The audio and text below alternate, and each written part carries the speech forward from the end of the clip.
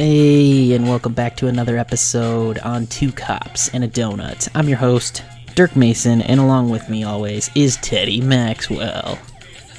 Yarp. You guessed it. On this week's episode, we'll be discussing the 2007 film Hot Fuzz, starring Simon Pegg and Nick Frost. We'll be introducing a new donut of the week, along with some interesting personnel files from Teddy Maxwell. And lastly, we have a crazy but funny call of the week. Stick with me on Two Cops and a Donut. And now we'll start with the donut of the week. Donuts. Thanks for coming back, Teddy. What do we got here? This week we have Krispy Kreme donuts. I am super excited about Krispy Kremes this week. And again, we have a general assortment. This week we have 2 blueberry cake, 2 sour glazed. We have 2 raspberry filled. We have 2 plain jellies. We have 2 basically Boston cream donuts and 2 white cream filled. As I'm eating my second one. Yeah, Dirk's a little bit indisposed at the moment as he has a mouthful of donut. I've already had 2.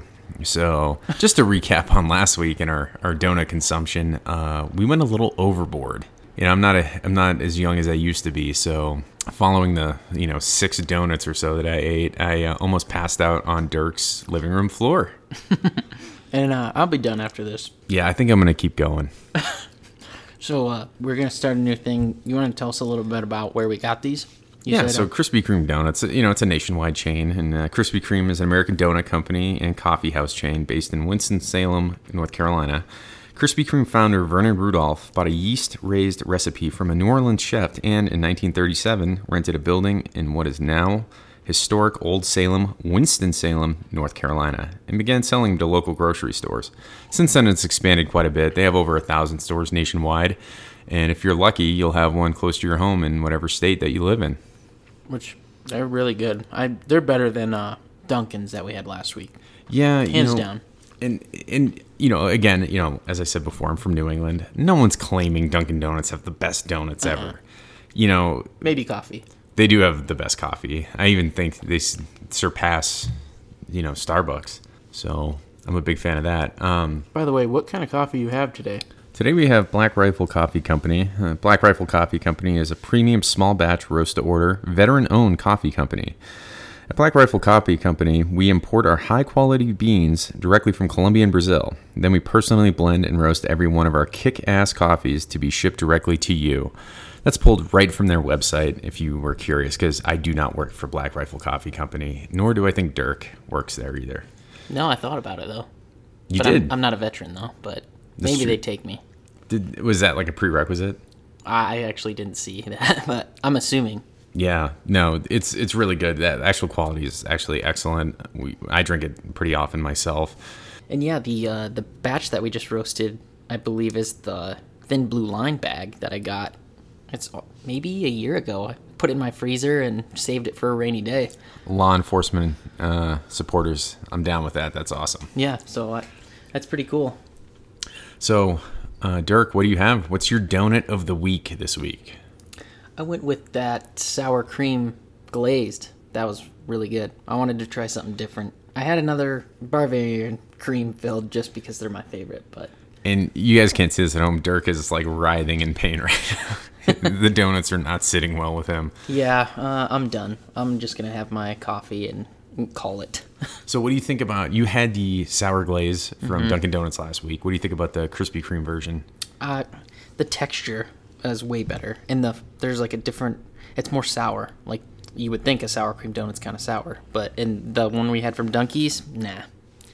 Yeah, I know. And I think it's just the texture of the donuts altogether. Like, you said you were a fan of yeast donuts, and I guess technically from what we read about Krispy Kreme, these are yeast-risen donuts, but these taste like they like melt in your mouth. Like, maybe a higher sugar content or something, but I mean, they are, I don't know, I think hands down better than Dunkin' Donuts. Yeah, for sure. And I think there's one, you got a blueberry cake in there maybe? Yeah. But, yeah, the sour cream one was hands down. I mean, like you said, it melted in your mouth, so. And I even dunked it in my coffee. He did. It was awesome. Those things don't hold milk. They almost, like, evaporate inside of coffee because I think just the makeup, I think Dunkin' Donuts have a better threshold for holding milk in coffee and stuff.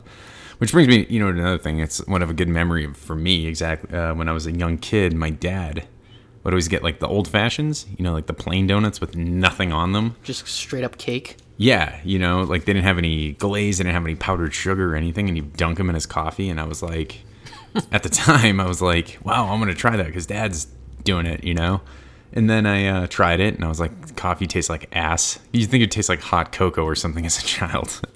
It tastes like ass. And you dip this plain cake donut in it. It's just soaked with nasty black coffee. Yeah. Yeah. And ironically, actually, I love coffee now. I drink like 5-6 cups a day. Yeah, I do too. I at least a minimum of 2. So yeah, my heart's not thanking me, but it's the only thing that kind of keeps me going, especially in our job. So, but yes, that's the donut of the week is coming from Krispy Kreme donuts. Yeah, and if you guys have a suggestion or a place that could be local to us here in Colorado, send us an email or hit us up on Instagram at 2 Cops and a Donut. And what's our email? 2copsandadonut@gmail.com. And that's spelled 2 cops, TWO, instead of 2, the numeric. Now, let me just add something. My initial location was not Krispy Kreme today. I called Dirk in a panic when I walked up to the doors of another establishment, tugged on the doors, and they were locked. I come to find a note that says, we're all out of donuts, come back tomorrow. And that was like a local... Yeah, it was a local place. I'm not going to mention the name because I'm not giving them any bad press, but that was really, really disheartening. Well, if their donuts are out by what time, then they are obviously delicious. Yeah, exactly. It's noon. I mean, they usually close at like 3 p.m. It's noon, and they're out of donuts already. So, I don't know. It's kind of like you're really, really excited to go to like Jimmy John's or Quiznos or Jersey Mike's, and then they're all closed, and you have to settle for Subway or something, So, it was a little disheartening. I will say this, though. Krispy Kreme is like not a far cry from the just quality and tastiness of that donut shop, which I will try to bring next week, by the way. I'll try to get that donut shop, and I'll give them a very, very pleasant shout out once we do. So, yeah, and just so you guys know, Krispy Kreme or Black Rifle Coffee are not sponsoring us as of right now. But. No, and it's just our opinion on them. And I don't know, for me, the only coffee I really don't enjoy is probably Starbucks. It's too much cream. That's all milk. That's all they put in there, man. It's a shot of espresso with a fuck ton of cream. Well, even that, like, if you get, like, a large coffee or venti or whatever the fuck it is, it's, like, so dark. It's like tar to me. It's so dark. It's way too rich for me. So, because coffee to me is like pizza. Like, it's, even, like, a bad cup is pretty good. Like, you can stomach it, you know what I mean? And for me, I need it to function. But Starbucks is... I'll still drink Starbucks. I just, for Christ's sakes, man, it's so dark. It's just so heavy for me. Yeah, I'm not a fan of Starbucks, and it'll be the last thing I say about them. Yeah, same here. So, what do we have next, Dirk? We're going to do personnel files. We're going to dive into the deep depths of the personnel files. Today, we're going to be going over... Well, I'm going to be asking Dirk a few more questions, and because Dirk hogged all the airtime last week, he's going to be diving a little bit more into my law enforcement and military career. So stay tuned for that. That's going to be pretty interesting. Yeah, stick with us.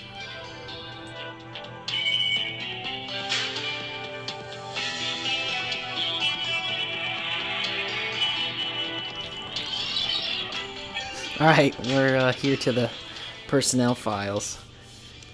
And, man, you're going to be sick to your stomach. That's donut number 4 for me. And thinking about it, I listened to our last week's podcast, which we've gotten excellent feedback on it. And it's weird hearing your own voice, like recorded voice. Yeah. I sound like a 13-year-old prepubescent boy whose voice hasn't quite changed yet. And I don't like it. Oh, I must sound like I'm 10. Dirk was a little concerned about that himself. But, Dirk, you sound even. At least your voice isn't cracking. So, we're going to be talking mostly, since I chewed up so much airtime last time. I was just messing with you about that. I want to get into what started your career off. Like, people have a story as when they were a kid. Oh, I always wanted to be a cop. Like, do you have one of those? Yeah, I just like anyone else, I have a story where it kind of, I suppose, all began. Where I grew up, Massachusetts, it's a very union-heavy place. A lot of people they work for the pipe fitters union, the steel union. They work for the police department. They work for the fire department. It's just a very common job for blue collar people. And I grew up in a very blue collar place. I saw that in Boston, and where I grew up, there was a very big respect for law enforcement. I know that's kind of changed a little bit, but people respected it, and you knew you could have like a decent income. You knew you'd have like good benefits, and it just seemed like a job where you could go to work, come home happy, have a house, have a family, do the whole 9 yards, I guess. Do you have any family members in law enforcement that you saw growing up, or? I don't. I'm the first one. And to me, it seemed like a natural kind of transition out of the military, to go into some form of government work. While I don't like working for the government, it's just one of those things. If you're in the military, it's a lot of people, if you go to any police department, any firehouse, a lot of the people, not all, but a lot of the people have a military background, So it just seemed like a natural thing. I was like, go to the military, go to college, become a cop, or work in some form of government. But I wish I had some like Superman story where I saw a cop like chase down like 3 thugs and just take them all down. It wasn't anything like that. Most of the cops I saw were like 300 pounds and, Had the magazine thing we were talking about last time. Horizontal magazine syndrome. So you said you were in the military, and we found out from last week it was special forces. From that, you decided law enforcement. Is that because of you were in that kind of field? Or, some people ask us why we're not firemen. Well, how come you chose to be a cop? Yeah, same thing. If the fire department was hiring at that time, I probably would be a fireman. And every time I see those guys in their rigs, I'm super jealous. They have a similar payroll plan that we do. Their schedule's way better. Those guys they work a lot. They have a very difficult schedule. You'll see them running 24 hours a day in their rigs. A lot of them are medical calls now. And we rib those guys pretty hard. You give the stuff. They're just like, oh, sit in your patrol car. And I'm like, oh, Rain can do your job, Well, sorry to interrupt, but I think like the main difference there is that we're actually like, you're out on the street. You have to be proactive. That's what command staff wants you to do. Have police being seen in the public, but firemen, they don't have that responsibility. You can just sit in the firehouse, wait for a call. We joke around and have them say they play Xbox and make chili. Yeah, evidently there's always a crock pot of chili or some type of crock pot dish being made at a firehouse, but from my experience with them, especially where we work, we're so busy, and these guys are so busy. They're running calls like 24/7, Right. So it just seemed like a natural thing for me. And yeah, if the fire department was hiring and they had an opening at the time, I probably would have, applied with them too. It seems like a much higher standard of living. It seems like a much more mellow standard. It's nice when the community really surrounds you and stuff, and they're not just like, oh God, another cop, So taking a step back to, you went to college and you decided to go in the military. What made you decide that? What, to go to the military? Yeah. Oh, the military. I was just a 21-year-old punk kid with no future, zero ambition, nothing going for me. But I always had some type of, desire to test myself. I guess my gumption, I wanted to see if I could make it, I suppose, and that's a thing I've come to realize, especially for young men and women, is that they want to the military is a good way to just I guess test your gumption, and that was me at 21. Jesus Christ, I didn't have anything going on. So my brother had joined the Army, and he was in the middle of his special forces training at the time. So I decided, hey, I'd follow in his footsteps and see if I could make it as well. And so he gave you a little bit of somewhere, maybe, hey, I could do that too. Or... Yeah. Well, I was fortunate. because he kind of, mentored me along. It was all verbal. There's nothing he can do. He was still a student as well. But people have this really, really incredible misconception that, when you're in the military or when you go to basic training, it's like, I always thought it was like the old-timey 1960s Vietnam things you see in the movies, like Forrest Gump. What's your sole purpose in this army? To do whatever you tell me, Drill Sergeant. God damn it, Gump! You're a goddamn genius. That's the most outstanding answer I've ever heard. You must have a goddamn IQ of 160. You are goddamn gifted, Private Gump. And it's not like that at all. Actually, I was going to start with discussing with the viewers what 30th AG is. And for those of you who don't know that aren't in the military, 30th AG is the depot in which new Army recruits come to prior to starting basic training. I always thought, like I said, it was like Forrest Gump, where you have these airplane hangars with cots lined up, or Full Metal Jacket with cots lined up, and you would just be getting screamed at by a drill sergeant right off the bus. It is nowhere near that to start. Yeah, you were saying that you like have to go and sit and wait for how many hours before you even do anything? Yeah, they get you off a bus. They're not yelling at you. They're like, put your stuff here, and then you sit down. And basically what it is in processing before you start at basic training. They want to give you your uniforms, your name tapes, your dog tags. They want to give you all your PT uniforms. You got to get your toiletry kits. You got to get dental checks, medical checks. You're like a test pincushion. You're just getting shots for things you don't even need. I mean, I'm pretty sure smallpox has been eradicated, but... Did that scare you at any point? You were like, what the hell are they injecting me with? Or, I mean, did they give you, hey, this is for this. We're going to, this is a preventative. We always have to give everybody this. What? I mean, no, what are you thinking? You're a dipshit maggot recruit. They're like, we're putting this needle in your body, which now belongs to us, and you're gonna freaking take it. And that's the way it goes, because you're at that point, you're basically a number. You're not a human being at that point. So that's 7 days. That's supposed to be 7 days. When I went through, we had 25,000 Army infantry recruits coming through at the same time. Jeez. So we had guys that were in my platoon when we actually started basic training that had been there for over a month. I was there for 23 or 24 days, I believe. That's a long time. It was a really long time. And I'll just give you this daily schedule of how it works. Yeah, I want to hear it. 3:30 a.m., you wake up, they pull you outside, they count you for about 2 hours. And no screaming at this time. No screaming at this time. Just get in line, because no one knows any military bearing. They don't know how to even stand at proper attention. Stand in line for about 2 hours, and while they count you and walk around with clipboards, making sure everyone's there and no one's disappeared. 5:30, you wait in line for approximately 2 hours to get food at the cafeteria. That's because they have 25,000 people going through at the same time. And then let's say 7:30 rolls around. That's when you actually might start your real processing. Oh, everyone needs to go to dental today. Everyone needs to go get their hearing checked, their eyes checked, etc. That goes until about 10 a.m. to where you actually go back to lunch, the lunch line. And to give you a heads up, the longest I ever waited for lunch was about 4 hours. And this is where you learned how to sleep standing up, probably. I wish. And that's the boring thing. You can't talk to anyone. You just stand there. It's like kind of like being in prison. And they don't let you talk to anybody, or not really. They have drill sergeants walking up and down the line screaming at people. Do not attempt to challenge my authority. I have 8 weeks to turn you gaggle of maggots into a well-disciplined cadet unit. And knowing what I know now, they couldn't do anything to us. They actually couldn't physically discipline us, by doing push-ups or anything, because they were too afraid that people would get injured prior to starting basic training. Oh my God. We didn't know that, though, and we were all like super Scared. anxious, standing straight up. But yeah, 4 hours for that.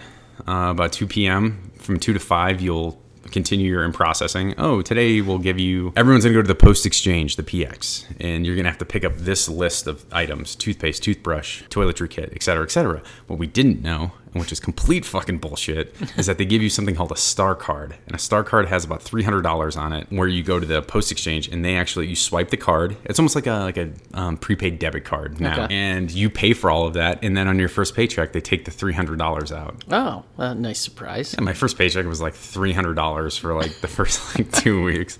You go do that, you finish your processing until about 5 p.m., wait in line for another 2 to 3 hours for dinner, go to dinner, and then you go back to your room at 9 p.m., go to sleep, and then wake up at 3 a.m., and start it all over again. And it takes a buttload of time. It's absolutely it's like mayhem. You know what I mean? Are you just at this point in your, I guess, military career of the 23 days, are you just like, God, get this shit over with? Or what? It was the worst experience of my life. I had visions of Steve McQueen from The Great Escape, jumping the fence, running through Fort Benning into Columbus, Georgia, catching a bus and going back up north. It was the most painful experience to this day. Even after all my special forces training, infantry training, airborne, all the schools I did when I was in special forces, that was the worst experience I ever had, and I think I'll ever experience. A side note, they had these guys, and a lot of people were kind of the, like me, they're kind of wet behind the ears, and they're like, oh, I'm going to go do this. I'm going to be a,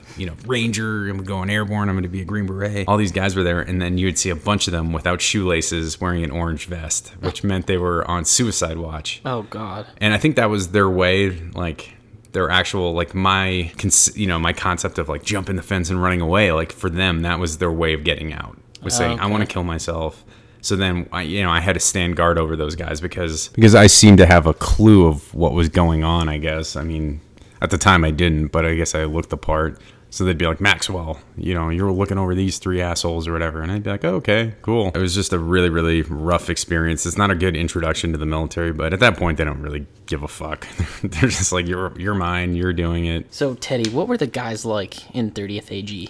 Well, you had kind of a mixed bag. You had guys that were highly intelligent, some were highly educated, going as an enlisted instead of an officer because they were trying to do the special forces thing or the ranger thing. It was kind of a dream of theirs. And then on the flip side, you had other guys who were, the first time I heard a guy, say in an Arkansas accent, like, get out of the way, you fucking dickweed. With no teeth, you know what I mean? They're like 18, 19 years old with no teeth after years of chewing tobacco and drinking Mountain Dew. Like, it was like those types. So you had like a mixed bag of dudes. Like you had America's Best and then you had America's Toilet, I think. Oh my gosh. Yeah. So, could you tell, like, what's the main difference between your military and the difference between law enforcement now? Well, the difference between military and law enforcement is, obviously with law enforcement, there's a lot more liability involved. They have to put a leash on you because everything's so public. People don't want wars in their streets. They don't want officers acting inappropriately or, and when I say inappropriate, just, swearing. You're supposed to be like a fixture of the community. So in the military, it's the exact opposite of that. In the military, you're kind of left to your own devices. And as long as you do your job you're assigned to do, commended and you're praised for that. And as a police officer, it's just kind of like you have to just really, really mind your P's and Q's. It's hard to bring out your true personality as a cop. Yeah, you have to be almost like a robot. You really do.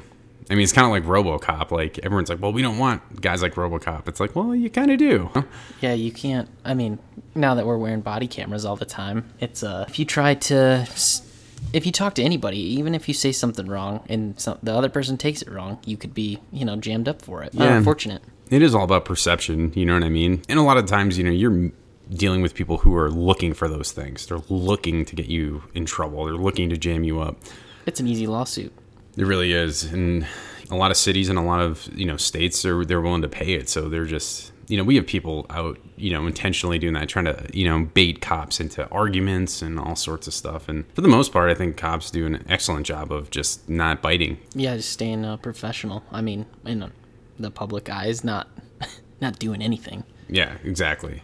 And I wanted to bring this up, not to get it into the political side, but I did read an article just yesterday, and it was about a dad saying that he doesn't want his son to go into law enforcement because of the perception of police nowadays. And the dad's a police officer? As from what I understand, yeah. Okay. And they were just saying that in his neighborhood where he grew up, he used to salute the police, and there was a lot of respect, but now there isn't. And, I mean, we kind of deal with that, but... We do, but I'd say to a lesser degree. I mean, we have a very, very decent community of, it's a mixed bag of good people and bad people, and the good people really, I think, support us. They do a decent job. So Teddy, before we move on, how long have you been a cop? I've been a cop for 3 years now. Started tough and it doesn't really get any easier. It's been a difficult job since day one. And you've worked for how many departments so far? Just one. And it's a common thing, I would say, for officers to flip-flop and go to different departments and start over and just looking for a greener pasture. But it's like anything else, man. You're gonna have bullshit in any department or any government organization that you work for. There's gonna be a lot of that. And we touched on it last episode, but do you think that there is a greener side, or is every department the same? I think there are variations to some of the bad stuff that happens in departments. If you're in a more wealthy area, then there's a lot of pressure on the police officers to do more community policing type things, where you're out in the community, meeting kids, meeting the families. The nature of the calls are much, much different. People will call in, things, and you better go, respond right away, and you better basically fulfill whatever need they have. You know, when you go to a more low socioeconomic area, you know, a lot of the cops are just trying to hold things together so the city doesn't burn down, you know what I mean? Because there's such serious crime and there's so many bad things going on all at once. So if you could compare, like, I know you haven't worked for Detroit police, but we've seen a lot of stuff that's happening there. Do you think that the cops, I mean, obviously they're having more trouble than what we are here just because of what they're dealing with? If it was a department that didn't have the problems, do you think it would be kind of similar to here? Yeah, sure. I mean, if you basically, you know, Detroit, you know, once GM and all the car factories shut down, you know, became kind of a poverty-stricken area. A lot of the real estate went under and people were just suffering in terms of poverty. So once a place becomes impoverished, there's going to be more crime. And that's just the bottom line. And they don't pay enough over there. So it's difficult for them to keep people in their ranks. So it's just, I mean, it's like a tsunami of just, you know, bad things happening over there. Yeah, I couldn't imagine being a police officer there, but I mean, I'm just talking about like within the department, all the stuff that we deal with. You're going to IA, you're doing those things. I just think that within the department, I feel like it would be the same. That's my opinion. But yeah, totally. And like I said, there's different variations, but for the most part, most police departments operate the same. So Teddy, looks like you're running out of steam over there. How about we take a quick break? We're going to play a clip from the movie that we have this week in Pop Culture Corner. And on Pop Culture Corner this week, we have Hot Fuzz, 2007 comedy film. And to be honest with you, I'm not doing too well over here. 4 donuts down. I think I need to like steadily eat donuts. So like I just keep like my energy level up until I pass out following this podcast. Maybe have a cup of water or something. Yeah. So coming up next, we have Hot Fuzz. Police Constable Nicholas Angel, born and schooled in London, graduated Canterbury University in 1993 with a double first in politics and sociology, attended Hendon College of Police Training, displayed great aptitude in field exercises, notably urban pacification and riot control, academically excelled in theoretical coursework and final year examinations, received the Baton of Honor, graduated with distinction into the Metropolitan Police Service, quickly established an effectiveness and popularity within the community. Use your brain. Proceeded to improve skill base with courses in advanced driving and advanced cycling. Became heavily involved in a number of extra-vocational activities. To this day holds the Met record for the 100-meter dash. In 2001 began active duty with the renowned SO-19 Armed Response Unit. Received a Bravery Award for efforts in the resolution of Operation Crackdown. In the last 12 months has received 9 special commendations, achieved the highest arrest record for any officer in the Met, and sustained 3 injuries in the line of duty, most recently in December, when wounded by a man dressed as Father Christmas. This week on Pop Culture Corner, we'll be discussing Hot Fuzz. This film was released in 2007, starring Simon Pegg and Nick Frost. The film was written and directed by Edgar Wright. And a little tidbit of information, Simon Pegg was also co-writer. Edgar and Simon also wrote and directed Shaun of the Dead in 2004, which is a hit movie as well. This is one of Dirk's favorite cop movies. And Dirk, coincidentally, he chose this movie for this week's episode. So Dirk, let us have it. What's the deal? I'm so excited about this film. There's so many underlining things in the script, and I don't even know where to start. Well, let's start with the intro. That's what you heard, by the way, was the intro to the movie. So let's start with the intro. I mean, kind of grabs you right away, right? This guy's a badass. Sergeant Nicholas Angel from London, right? He's done everything. Yeah, he works for the Met. So let me ask you, some of the things you notice in this movie, like, it's a comedy, so you're not really going to get anything serious in it, but what do you notice that's, let's just say, obviously different from the police force there and the police forces that are here? Well, you mentioned earlier, like you said, they're not carrying firearms. And their special response team, they are, but not as regular constables. Right? And that is fucking terrifying to me. I don't know if I could ever do this job without carrying a firearm, and maybe just the people in England and the UK are just nicer than they are here. But if you think about it, how many times we actually use our guns? I mean, I'm not saying we don't need them. Don't even get that in your head. I love it. I love firearms, but we use them as a show of force. Yeah, it's an implied threat. Yeah. And, just having it, even if the thing was a fucking water gun, it would probably be better than nothing, That's true.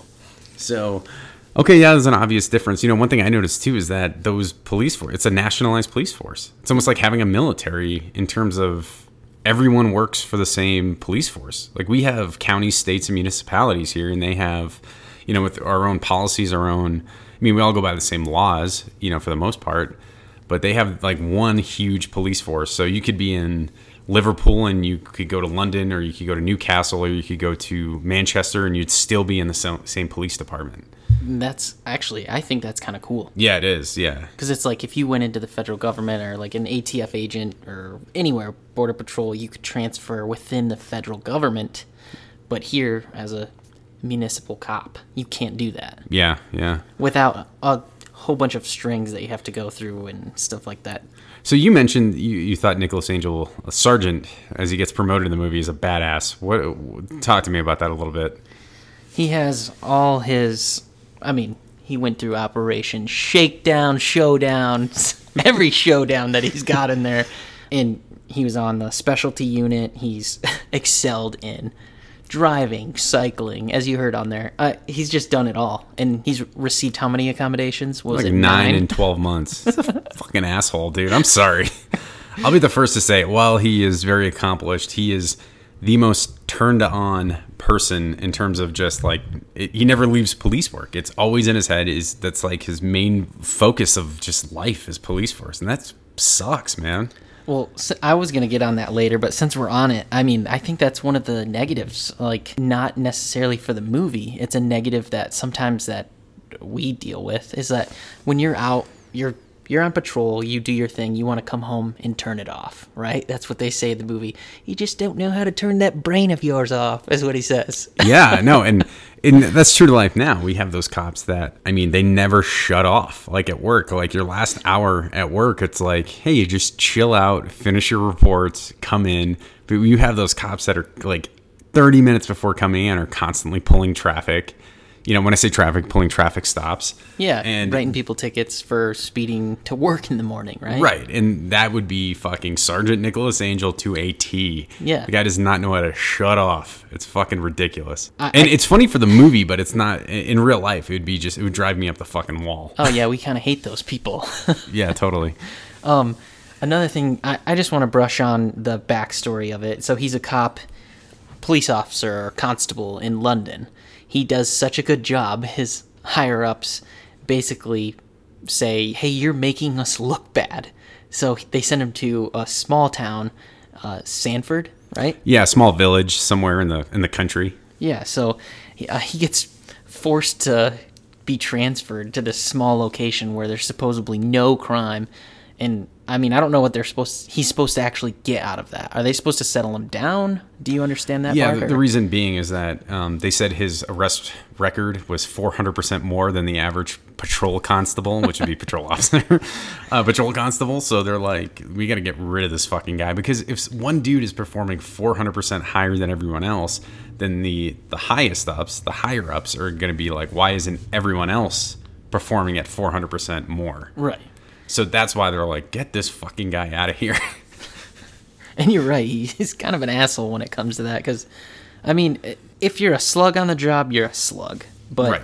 You don't want to be that person either. That's just, I mean, he's probably doing all this proactive work and not taking calls for service.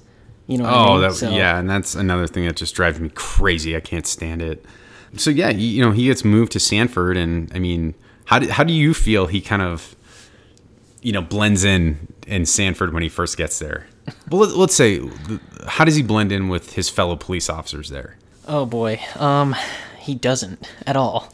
So I just want to bring up the first actual scene when he arrives to Sanford and he goes out to the pub. Yeah, he gets it's a cranberry juice. And instantly, he, like you said, he doesn't know how to turn his brain off, so he's looking around and he sees, kids in the bar, and he's just like, flashes his badge, how old are you? Yeah, and there's not one patron in that bar that's 18 years old. They're all like 15-year-olds. So he kicks them all out, arrests them, and then on his way out, he takes Nick Frost, who is Danny Butterman? Yeah, Butterman. It's the perfect name for Nick Frost in that movie. Yeah, so he's arresting another officer for attempting to drive DUI. Well, he does. He gets in the car and he crashes it into a fountain. Oh, yeah, he backs it up. Yeah, he backs it into a fountain. So you're trying to explain, like, how does he blend in? He never does. Right. It seems like everyone in Sanford is content with just keeping things low key. You know, they're getting their paycheck. It's a nice little community where they're all kind of fixtures and everyone knows them. And he's the one that's, you know, walking in there and basically kind of turning it on its fucking ear, you know? Yeah, because, and I was going to talk about this, is like, he's out looking for something all the time. And the other constables there, they just turn their head and be like, "Oh no, that's nothing." Like, yeah, that's an accident. That clear murder, clear homicide is an accident, you know? Yeah, and then I mean, their biggest threat of the whole town is the mime guy and the runaway swan. Yeah, the runaway swan. Yeah, it's as they said in the thing, like, you know, during they were rewatching, I think, a surveillance video of the house that blew up with the guy in it.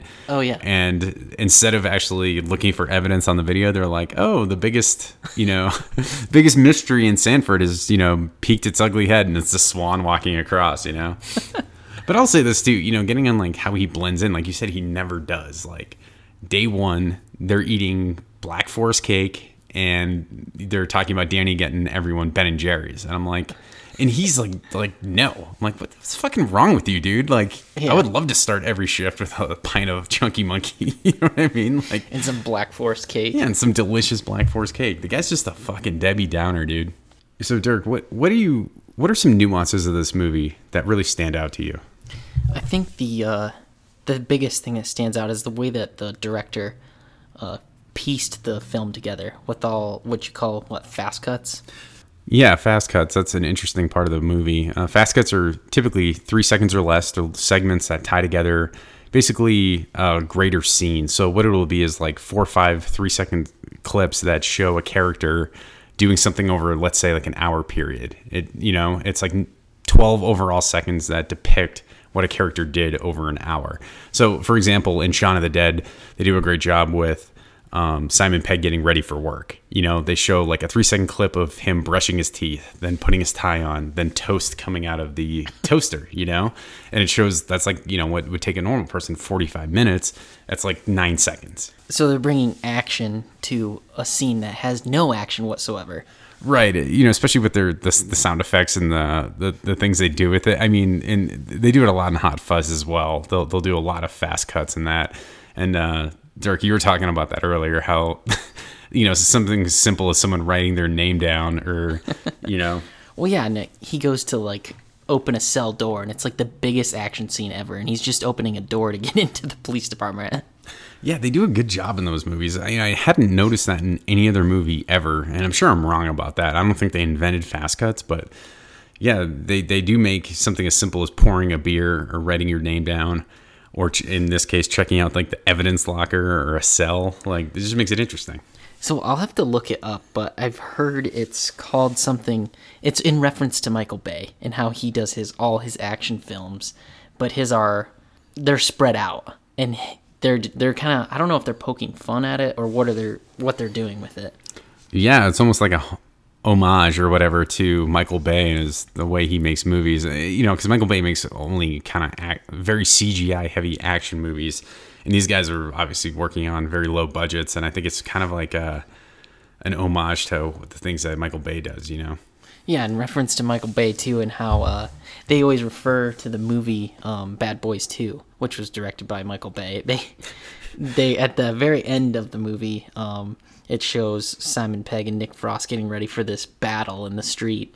And the camera twists around their body like 360 degrees and shows them like turning around to get ready for this fight. Like Martin Lawrence and Will Smith in Bad Boys 2, right? Yeah, you know, Martin Lawrence, he's getting off the phone. He's just like, oh, shit just got real, you know. It's the exact same scene with the Simon Pegg and Nick Frost getting ready for this battle. Right, and Nick Frost's character, Danny, is constantly quoting and mentioning that movie, which I think is something interesting to bring up, is that you have Sergeant Angel, Nicholas Angel, who goes to Sanford, and he's experienced some shit. Like, I mean, he's been in shootings, he's been stabbed. Yeah. You know, he's had a rough go of it as a cop. And he goes to this little quaint little village, and Danny, who's been in Sanford, it appears his whole career, is wanting to get into shit for whatever reason. Because I think he's seen Bad Boys. He mentions Point Break. He mentions all these movies where there's like very, very heavy action. He wants to get into it. And constantly, in a non-dickhead Nicholas Angel move, he's like, you know, I'm paraphrasing here, but more or less, hey, Danny, like, you don't want to get into that stuff. It's not fun. And what his dad is what is it, chief constable? Is that what they call him? Yeah, chief inspector. Chief inspector, okay. Yeah.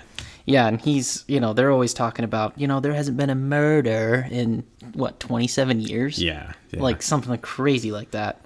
So, you're right, Danny wants to get into this stuff, and Sergeant Nicholas Angel's like, hey man, this isn't fun. Like, yeah, like, yeah, at one point he's like, you know, Danny's always asking him these fucking asinine questions like, have you ever fired 2 guns whilst jumping through the air? And he's like, no.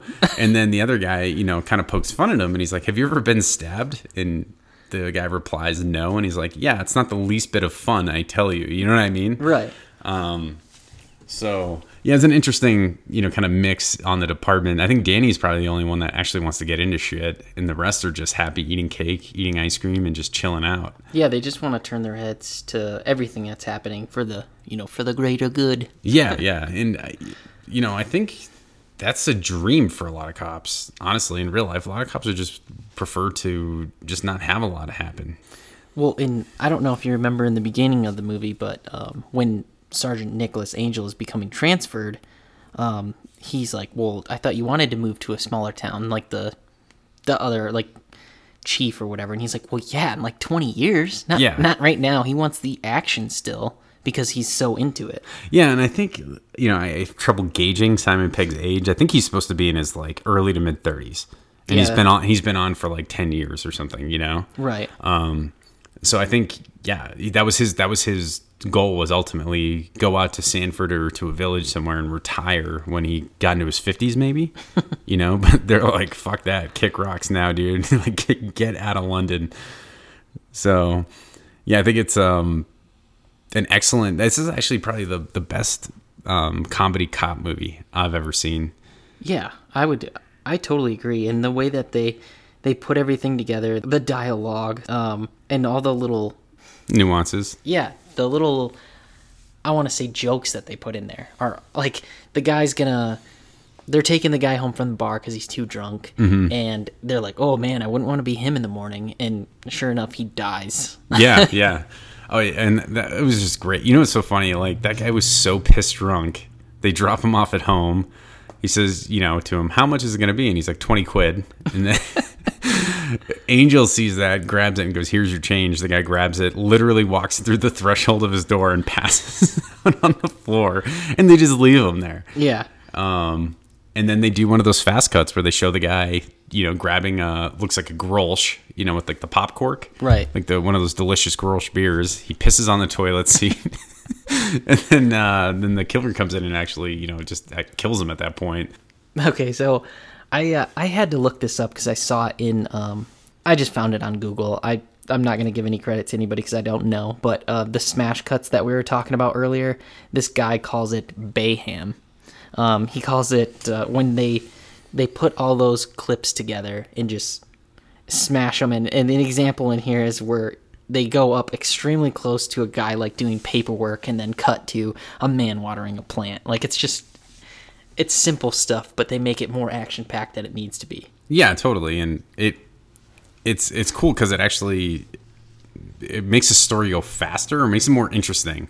Yeah, and you wouldn't think it would because it's the acts that they're doing isn't exciting at all. No, and they have nothing to do with the actual storyline. It's like the Seinfeld of movies. Like, it's a show about nothing, you know what I mean? But they make it exciting with those smash cuts. Yeah, and I'm going to skip over. So the biggest thing that I like about this and related to cop work or police work is that if you notice, after every arrest, he's doing paperwork. He's booking someone. Yeah, which is in direct contradiction to Lethal Weapon, how we said they didn't do a shred of paperwork. They actually show him like booking like that first night when he arrests all those kids and he arrests Danny, Yeah. he does the paperwork handwritten out for every single one of them. It looks like it's over a span of like 5 or 6 hours, you know? Yeah, and I mean, it's smash cut in, but, and I did air quotes again, but, Yeah. yeah, they smash it all in there to it. It only takes about 2 minutes in the scene, but he's taking photos, doing fingerprints, writing the report. Mm-hmm. And, you know, that's like one of the things that I see in there, and it's like, hey, it's actually what you do. Yeah, So- you would have to do, sure. And in real life, that would be overwhelming. I mean, it would take forever, you know, to do. I don't know how many arrest bookings he did, like 5 or 6 or whatever, with all those kids. You know? Oh yeah, and I think at one point the guy at the front desk that allows people into the police department, he goes, "Are you gonna process all these?" Yeah. And he's like, "My pen's running out of ink." He pulls out 2 pens and clicks them. Yeah, he's like, "I'm good. I Yeah, got it." just a fucking asshole, dude. Yeah, no, I noticed that too, and yeah, he actually makes the remark. He's like, "Oh, I see you've arrested the whole village." Then he goes, "When do you start?" He goes, "Would you start in tonight?" He goes, "No, tomorrow." And he's already arresting everyone in the village. Yeah, that's awesome. I love that part. And so I got some interesting stuff that I want to tell you. I found about this movie. So the music writer, or the person who wrote the music for this, guess what his name is? What's his name? His name's Nicholas Angel. Ah, so they just kind of like, well, he must have, prior to doing this movie, he must have worked with them on other movies or something, because like you don't make a character's name like. And I believe it was Shaun of the Dead too. Oh, okay. So it's like a buddy of theirs, probably. They're yeah, just like, it has to be. Right. So that'd be like me if I wrote a movie. I'd be like, oh, the character's name's Dirk Mason or something. Right. Right. Okay. Yeah, and then and you know the other films, Shaun of the Dead, and I believe it's World's End. Yeah, The World's End. Yeah. The World's End, and then Hot Fuzz. There's that ice cream that they're eating. Cornetto ice cream. Or as Nick Frost always says, Cornetto. So if you notice in Shaun of the Dead, they go to that convenience store and he gets one, and it's actually the color red. Yeah. The packer or the wrapping is. Right. And then in Hot Fuzz, it's blue for police. Right. And then World's End, they actually make it green, and the movie's related. I haven't seen that movie, but I'm apparently understanding that it's alien related, or Yeah, it's supposed to be like, it's supposed to be about aliens. Same characters, basically. Like the good thing about Simon Pegg and Nick Frost is they always get really, really good British comedians and really good British comics to be in their movies. Even Shaun of the Dead had a really good cast for such a small budget, you know, kind of indie film. So yeah, World's End's similar to the rest of the movies. Really, really good British comics, and you know, that's a movie. You know, it's not law enforcement related, so we're not really going to get too far into it. But that's also an excellent movie made by these guys. yeah. So, what did you think of? I mean, is there any other things that stand out in the movie that you want to bring up? Yeah, you know, I think, you know, I brought up the main points. I think, you know, like I said, Nicholas Angel's just kind of like, it's funny for the movie, but if you bring it into real police work, there are people like that. Not to that degree, because, I mean, this dude, I mean, I don't even think he sleeps in the movie, not once. So they show him one time laying in bed, and he has like one of those grip things, you know, where it's to strengthen your grip. Yeah. And he just sits staring at the ceiling, like anticipating going into work. Like he enjoys it so much, and it's like, that's fucking bullshit, you know? Like the guy doesn't take a day for himself. He doesn't do anything. Like, and everything he does do that's a hobby is related to police work.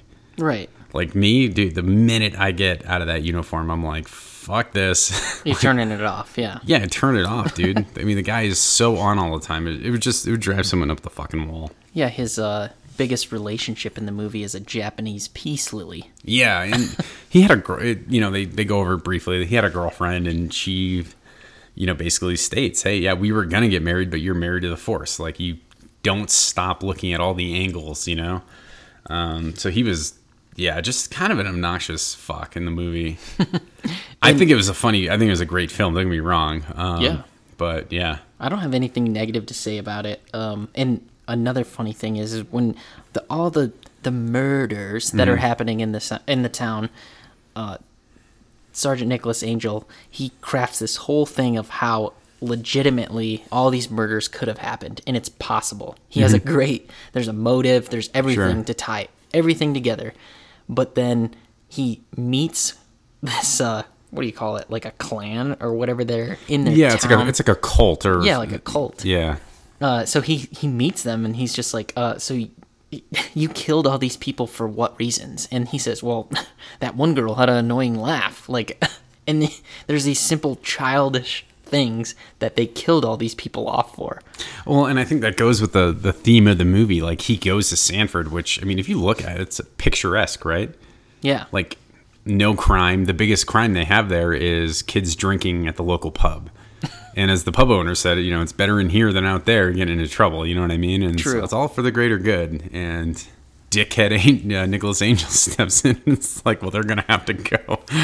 And then it immediately smash cuts to the next scene and the pub owner's pissed. And he's like, another cranberry juice, you know? So I think it's, yeah, I think that goes to the whole theme with Sanford is that they want it perfect, and if anyone doesn't fit in, it's like instead of just asking them to leave, maybe, or even being like a passive aggressive dickhead, and so they're just like, I'm not welcome here. They end up murdering all these people. Yeah, they have to take action into their own hands and be like, well, that one guy, I can't think of his name, Tim Merchant or whatever. Oh yeah, where don't they drop like a gargoyle on his head? No, that's Tim Messenger. Sorry, Oh, with okay. the paper. But no, the guy who had that blew up in his house. Oh sure, yeah. Yeah, he didn't have the right style of house. Was that the reason they blew his house up? Yeah, Oh shit, I didn't even notice that little. Okay. yeah, because they didn't like the style of home. Wasn't with the Old architecture, cottage yeah. style, yeah, and he had more of like a, because he was like the refrigerator king of that area or whatever. He's kind of a wealthy guy. Yeah. Yeah, right. Okay, that's funny. I didn't notice that. That's cool. Yeah, and then they said like Tim Messenger, as we were, you know, they dropped the gargoyle on his head or whatever, the piece of concrete, that he was killed because he couldn't spell in the paper. Like, Yeah, he spelled Nicholas Angel, Nicholas Angle, Yeah.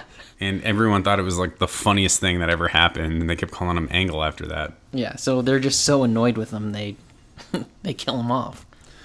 You know, overall with this movie, and I'll say this kind of in summation, I think it's some of the things in it are actually legit. And of course, we don't know what goes on over in the UK, but I think it's kind of an interesting look at police work and kind of the thought process of, you know, like we went through Lethal Weapon last week, which is like nonstop ass kicking. Yeah. And we go to this week where it's a little bit more, I hate to say it because it's a comedy and it's made by Nick Frost and Simon Pegg, but it's kind of more realistic than Lethal Weapon. It is. Yeah.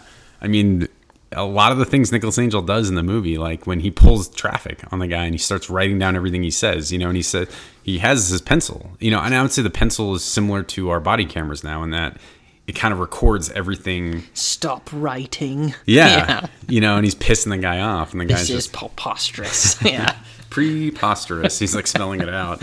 But I think that's a similar thing to our body cameras is that he's like, this has saved my ass more than anything else. You know what I mean? Is taking down every little thing I see and do. Right. So there's a lot more realistic things in it. It's a really, really good comedy. If you haven't seen it, I would highly suggest seeing it. If you're a cop and you haven't seen it, then fucking quit now because you're not doing anyone a good service by that. So that was this week's Pop Culture Corner. It was Hot Fuzz. Great movie, and I know that's one of Dirk's favorites. Yeah, I can't tell you enough how much I like that movie. So, Dirk, what do we have coming up next? Call of the Week. This episode's Call of the Week is going to be brought to you by Lisa Mason. Dirk, what's the name of this episode? The Piggyback Ride. The Piggyback Ride. I look forward to hearing it. Let's get into it.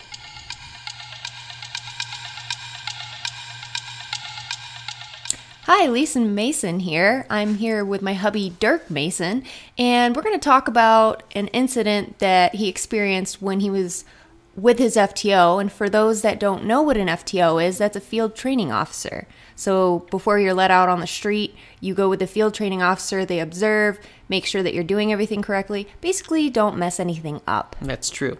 So why don't you tell us about this call and what you experienced on it? Or not the call, the experience. incident, yeah. The incident, the piggyback ride. The Piggyback Ride. So, I was in field training, like you said. I was on, they have couple cycles normally. The first cycle you start off with is you're just observing. Second cycle is when you actually start doing stuff. Oh, it's like stages. Yeah. Okay. So I was in second cycle. I had, like, my first week, I had just started driving. And, like, my main thing was just to drive and navigate. And not hit anything, hopefully. Right.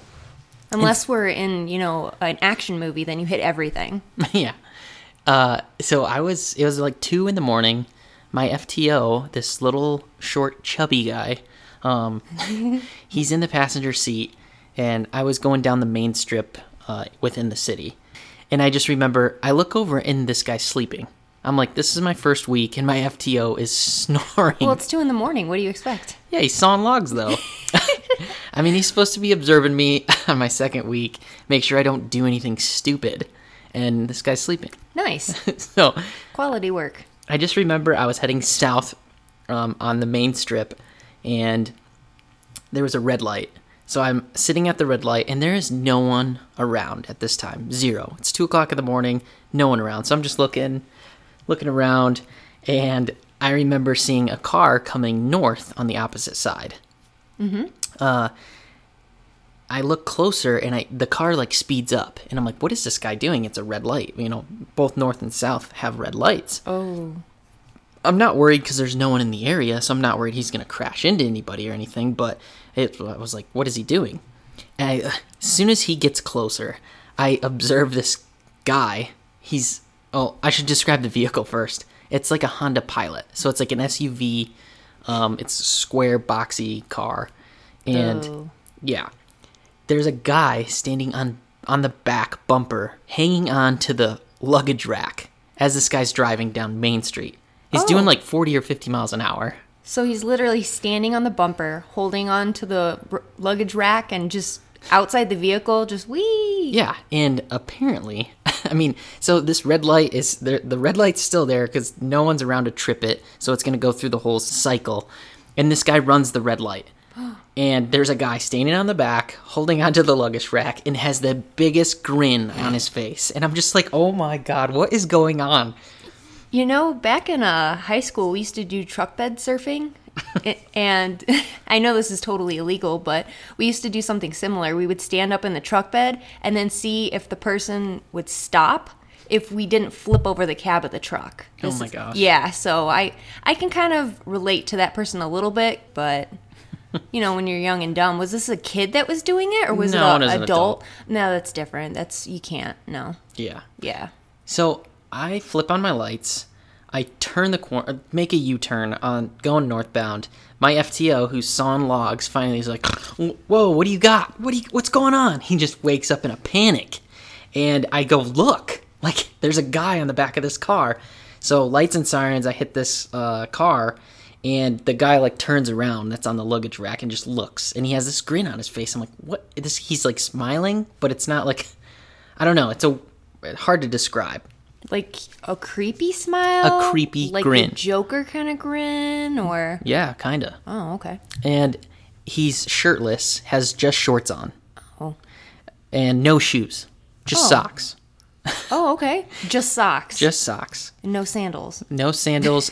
No chanclas. No chanclas. So I hit my lights and sirens, turn around on this guy, and the driver slows down. And as soon as the car starts to slow down, the guy on the trunk, or on the back of the truck, starts to freak out, jumps off, barrel rolls like 8 or 9 times in the street, and doesn't skip a beat, boom, takes off foot pursuit. Oh, just starts running. And my sleepy FTO that was passed out, he looks at me and he goes, you stay with the driver. I got this. And this guy is... This little roly-poly goes sonic speed to this dude. He's 5'4", pushing 200. Like, he's not going to catch this guy. It's like Sonic, though. The little round blue ball. Pew! Not even close? No. No? Okay. He's not as fast as Sonic, for sure. So I get up to the driver while my FTO's in this, maybe foot pursuit, if he can even keep up with this guy. I go, sir, what was this guy doing? He goes, he jumped on my car while I was at the gas station. I don't know who he is. I don't know what he's doing.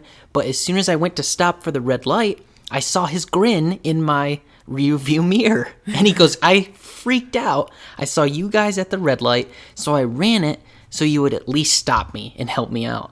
And I told him, I was like, wow, that's good thinking. Wow, Yeah. that's really smart. So after everything's all said and done, we end up, Chubby, he didn't catch this guy, obviously. Oh, shocker. We set up a perimeter. We could never find this guy. So till this day, I don't know who it was. Nice. But, That's pretty sad. So this guy with socks outran your FTO. well, I mean, if you wanted to give my FTO any props, he did have quite of a head start after barrel rolling and just, Yeah, not because your skipping a beat. FTO was waking up. Yeah, man. It happens on graveyards. Yeah. So, yeah, at least the guy in the vehicle was safe, I guess. Yeah. So, What colored pants was this guy wearing? I can't remember. It was short. It was some shorts. Oh, were So- they camo? Maybe that's why he couldn't find them. No. I'm sure he was on some type of speed, though. Oh, he had to be. With that creepy grin. Yeah. Oof. So, And meth was a huge thing where I was working at the it time. was trending? So, yeah. Oh, okay. So, just maybe some meth. This poor guy stops at a gas station to fill up, and some wacko jumps on as he's pulling out. Yeah. Wow. Smart of him not to stop, though, and to run that red light. Yeah, you I just, mean, keep the momentum of the vehicle going. And however, if he would have abruptly stopped, that would have been very entertaining as well. Just saying. yeah, it would have went flying. So, Whee! Yep. well, thank you for coming on again. Yeah, thank you so much for sharing that interesting story. And that's all we have for this week. What do you think, Dirk? I feel better than I did last week. Let's say that. I don't.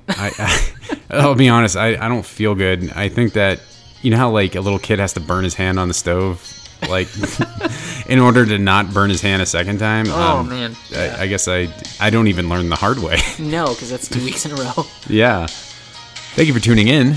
Next week we're gonna have Die Hard. Die Hard. We're going to dive deeper into the personnel files where we find out the origins of Dirk Mason and go over basic training for Teddy. And as always, we'll finish with the call of the week. So that's us signing off. Real quick, Dirk, how do they reach us? Just remember, 2 Cops and a Donut, TWO, at gmail.com or on Instagram. Great, thank you. Cool.